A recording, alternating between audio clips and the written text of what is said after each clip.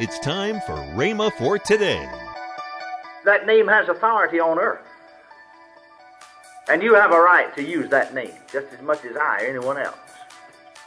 But I want you to notice something.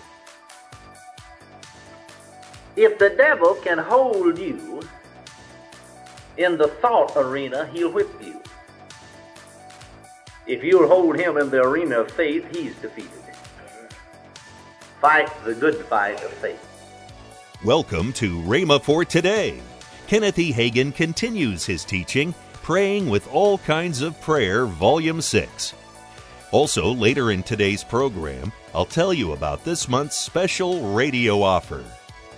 Right now, let's join Kenneth E. Hagin for today's message.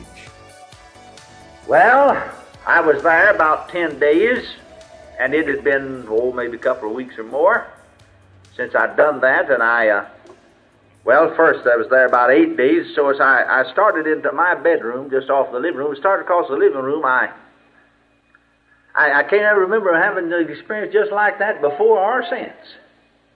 It's a peculiar experience. And just as I stepped really into the living room, to go across the living room and into the door that went to my bedroom, it was just as real to me, and I knew it was the devil. I just seemed to hear a voice say to me, "Oh, come on now, you don't really think an old dub will ever be saved, do you?" And I stopped dead still in my tracks and started to debate it a moment in my head, and then just shut my mind off. Once I settle a thing, I'll never touch it in thought life. Don't ever think about it. If you're tempted to think about it, repent of it. It's in the hands of Him. Are you hearing me? And I just shut my mind off, and I wouldn't even think about it. And then from away down here on the inside of me, I know it's out of my spirit, I just started laughing. I knew it was a laughing away down in here. And it just sort of bubbled up, and it came out my mouth, and I laughed out loud. And then I said, "No, Mr. Devil, I don't think you'll be saved. I have never thought that he would be saved. I know it. Because, you see, I took the name of Jesus and broke your power over his life and claimed his deliverance." To me, that settled it. I went on in my room. Now, 2 days afterwards, at the very hour and the very spot, as I started to cross that room again, I heard it again. The voice sounded a little more slurring this time and said, "Oh, come on now. You don't really believe old Dub will ever be saved or think that old Dub will ever be saved, do you?" And I stopped dead still in my tracks again, and I began to debate it just a moment in my mind, and I just shut my mind to it. And again, I had the same experience. I started laughing way down in here. And it just sort of bubbled up on the inside of me until it came out my mouth. And then I said, "No, Mr. Devil, I don't think you'll be saved. I'd never thought that. I know it. You see, I took the name of Jesus and broke your power over his life and claimed his deliverance and salvation." Now, that happened on Tuesday and then again on Thursday. I thought about it no more. The next week, then, you see, after following Sunday, I got a letter from my wife on Tuesday. And in the letter, she said Dub was saved Sunday night down there in Dallas. And I wrote back the very same day and said, "I've been knowing it for 2 or 3 weeks." Praise God. No news to me. Praise the Lord. Praise the Lord. Praise the Lord. Now, I want you to get something there now, because you can learn a lesson, if you will. That name belongs to you, too. And that name has authority on earth. And you have a right to use that name, just as much as I or anyone else. But I want you to notice something. If the devil can hold you in the thought arena, he'll whip you. If you'll hold him in the arena of faith, he's defeated. Fight the good fight of faith. Your adversary, Peter said, the devil walketh about as a roaring lion, seeking whom he may devour, whom resist steadfast in the faith. Didn't he? whom resist, steadfast in the faith, in your faith.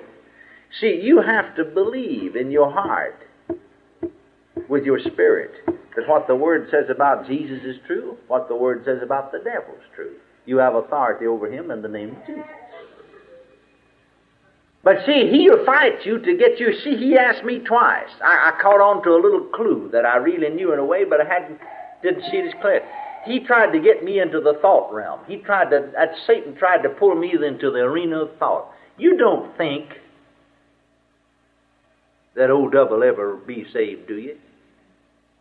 And that's exactly where a lot of people try to solve all of their spiritual problems, including prayer and everything else, is up here with this bump. You know what I mean? And they get all confused, you see. And they're worried to death. They got a frown on their face. But if from your spirit, your heart is your spirit, your innermost being, way down in the very depth of your being, you believe God's Word and just shut your mind off, don't think about it.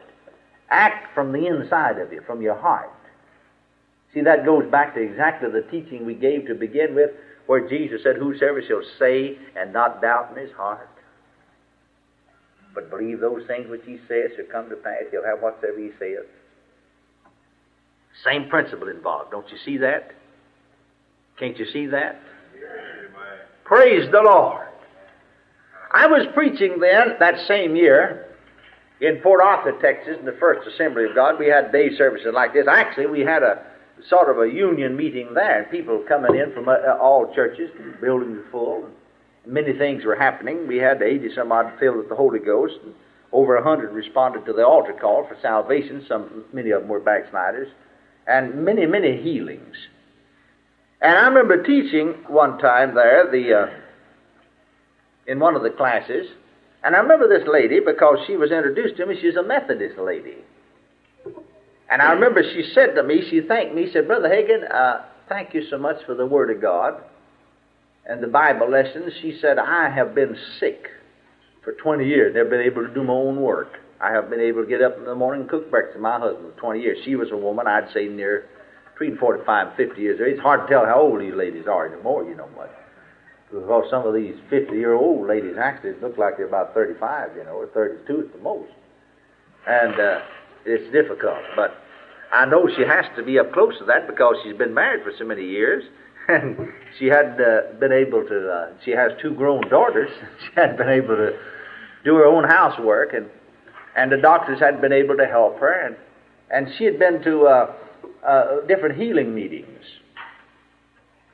Different ones. In fact, everybody in these days and in those days in 1952 here in America who prayed for the sick, all the large healing meetings, and no insinuation because God uses them and many are healed, but had failed to receive healing.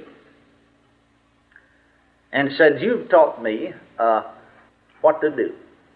Well, I went my way, and sometime later, some months later, I received a letter from this lady, and she sent me an offering, She said, Brother Hagin, I want to have a part, and I'll give you a testimony, because she gave it first, and then at the end she said, I want to have a part in helping someone else to be helped like I have, getting the light to someone else.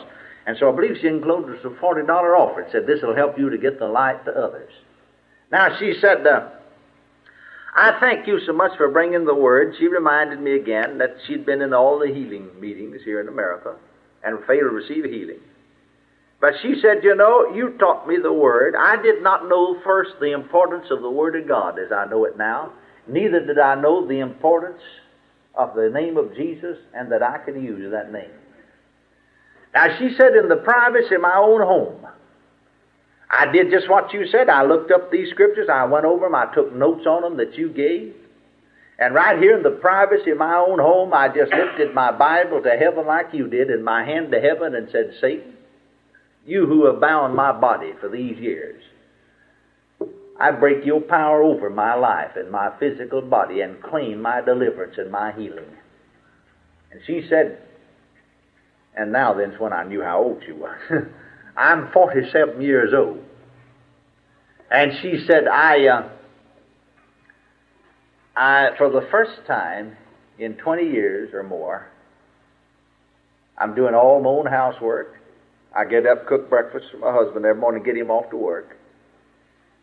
And I never felt any better. I waited these months. I did this months ago, but after 6 or 7 months, I'm still healed and still well. And she said, I have that vigor and vitality of a teenager. I never felt this good since I was 16. I'm just full of life. Oh, glory. Then she said, my husband has never been saved. Now, he's a fine man, good husband. We love one another. He's a good provider. But he'd never been saved. And he wouldn't go to church with me. And a home divided, just not good.